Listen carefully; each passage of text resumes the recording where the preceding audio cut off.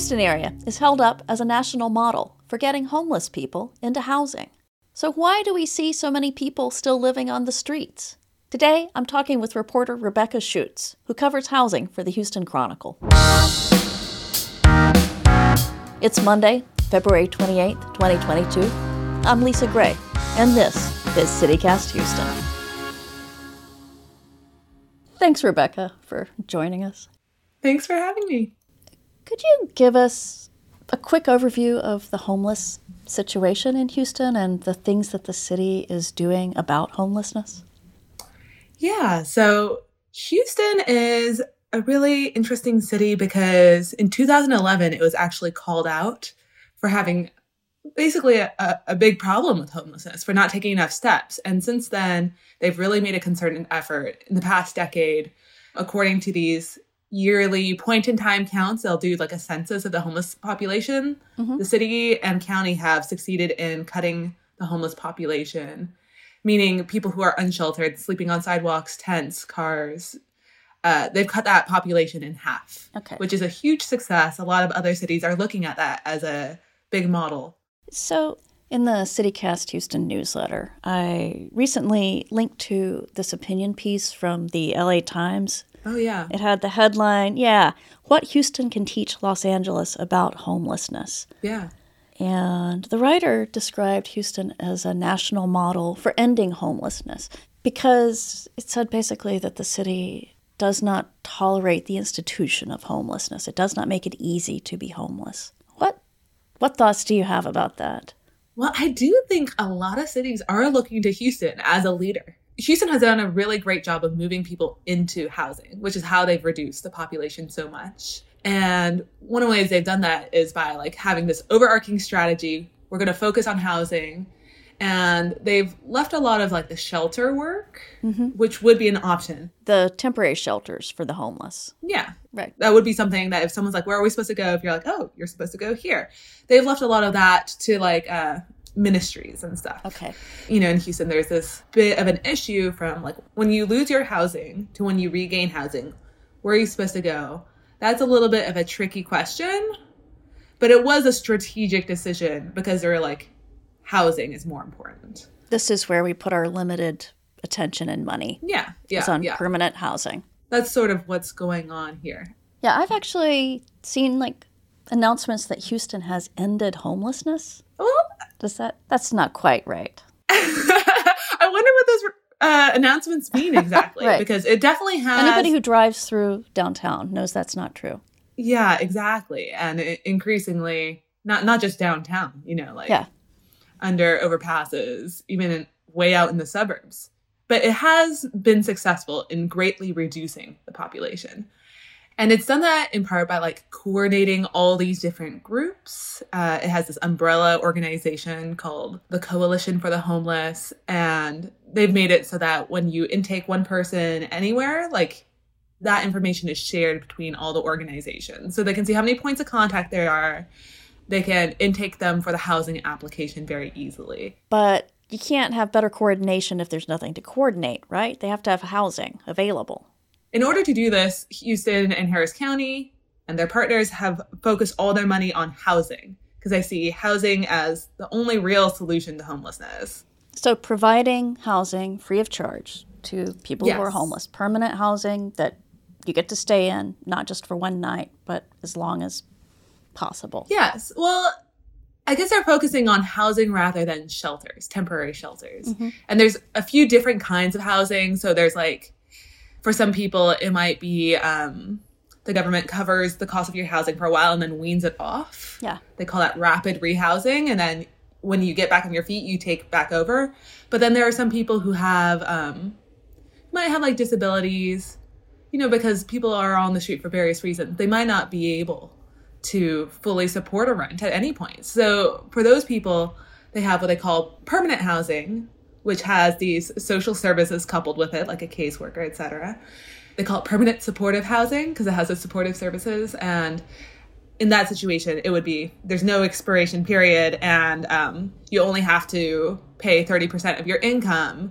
And you can imagine if the disability is severe enough, you might not ever enter the workforce. So the city is also trying to just reduce visible homelessness on the streets. Is there a fine against people who appear to be homeless on the street, who are sleeping on sidewalks? Yes, so you can be fined. And this is actually, so the city has over the years passed a number of ordinances basically banning this. There are downtown specific rules that people cannot sleep, sit, or have their stuff on the sidewalk between the hours of 7 a.m. and 11 p.m. And then in 2017, they passed like these controversial ordinances saying that like you can't, quote, encamp anywhere. And encamping means like if you have any sort of shelter, like a tarp or a tent, or if you have more than a cubic yard worth of things. So a lot of people were like, oh, this is basically outlawing homelessness. And the city does give out a lot of tickets.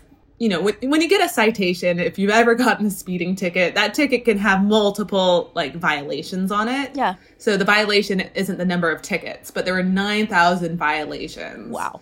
For things like sitting or lying down on sidewalks, etc. And if you've been downtown, you know, like there are still people sleeping on the sidewalk. So it seems like this sort of situation where passing these rules doesn't really help because there's a question of, well, where should they be?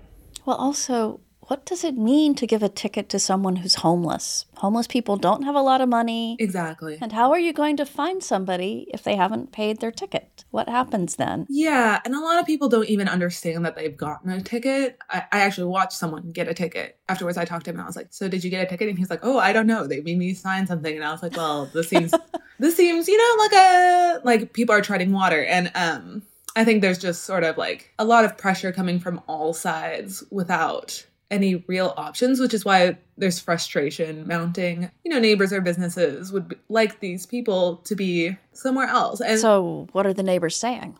Safety is a big issue that they cite because, you know, neighbors have watched people get carried off in ambulances. They have seen fights break out. They have seen people pass out from drugs. People living out there, you know, I've seen them when they're asked to move be like, hey, where are we supposed to go? And that's a very hard question to answer. And it's actually interesting because even a lot of the workers that the downtown management district hires have experience with homelessness, either personally or in their family. Oh, wow. So, you know, they're asking these people who know what a hard issue it is. And they're trying to give options, but, you know, there aren't a lot of options. Like one man I saw get asked this was like, well, you can go into the Beacon, which is open 7 a.m. to about noon. And he's like, well, you could go to another park. Right. You know, and there's not a lot of satisfying answers. So the Beacon was at the heart of a story you wrote recently, where it's sort of a flashpoint where all of these forces are coming to a head. Could you describe what it is? Yeah. So the Beacon is what they call a day shelter operated by a church on the church's property downtown, and the organization sort of grew out of the church. So now it's a separate nonprofit.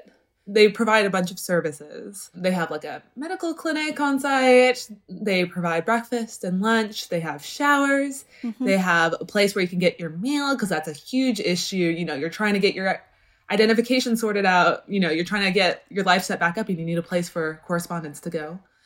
They have legal services that deal with things like citations when homeless people get citations and then they can't get their driver's license. They deal with that kind of thing. Oh, man. Yeah. Yeah. I think over the course of last year, their workers helped move over 500 people into housing. Wow. So they are doing a big part of the work of getting people off the street. But at the same time, since they've opened, neighbors have said that people start sleeping outside so that they can be there right when the services open in the morning.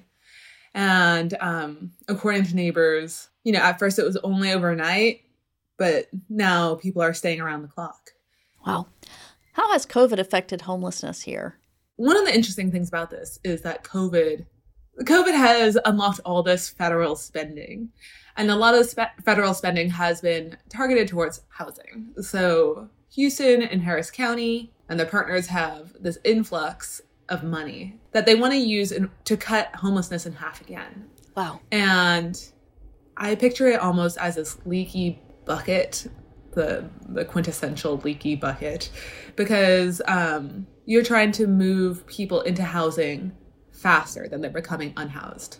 And this money has meant that they have been able to pick up the rate at which they are housing people, but people are still becoming unhoused for all sorts of reasons. But a big category I saw were people, because of COVID, like especially people who worked in other people's homes, maybe as a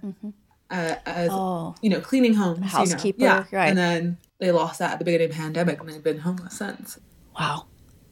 So, what would you say overall is the picture? I mean, clearly not everything that Houston is doing works. Citations don't work. But how would you say we're doing overall? Are we really a good model for other cities?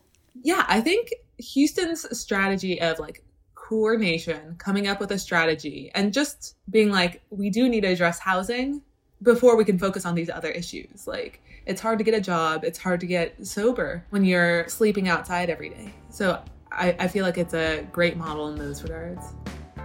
Wow. Okay. Well, thank you so much. This has been great.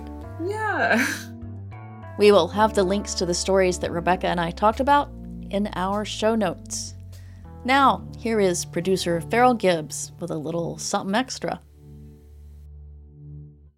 Hey, Lisa, there was a tweet on Saturday by Governor Abbott, and it revealed that he had asked members of the Texas Restaurant Association, the Texas Package Stores Association, and all Texas retail stores to voluntarily stop selling Russian vodka in support of Ukraine. You may have heard some reports over the weekend of bar owners pouring out bottles of Stoli in protest of Russia, and several other governors that joined in with Abbott asking their states to stop selling Russian imports. But according to a CNN business article that came out on Sunday, only 1% of vodka consumed in the U.S. is actually made in Russia. Turns out not even Stoli is made there, and some have confused Smirnoff as being Russian, but it's actually made in Illinois. The brand called Russian Standard is the most recognizable one of just a few alcohol brands that are imported from Russia and sold here in the U.S. That is it for our show today. One last thing before we go. CityCast is growing fast. We are hiring all sorts of people, mostly podcast makers and newsletter writers in the cities that we're expanding to. And here in Houston, we're hiring one more person, a half-time writer, to help me make our newsletter. I'm looking for someone whose sentences sing, who has a lively interest in the city. It is a job with benefits, as in actual benefits, like good health insurance. So please, if you would be good at that, check out the link in our show notes. I'll talk with you tomorrow. Bye. I feel like I'm being sampled for a rap track. It's really cool. Okay.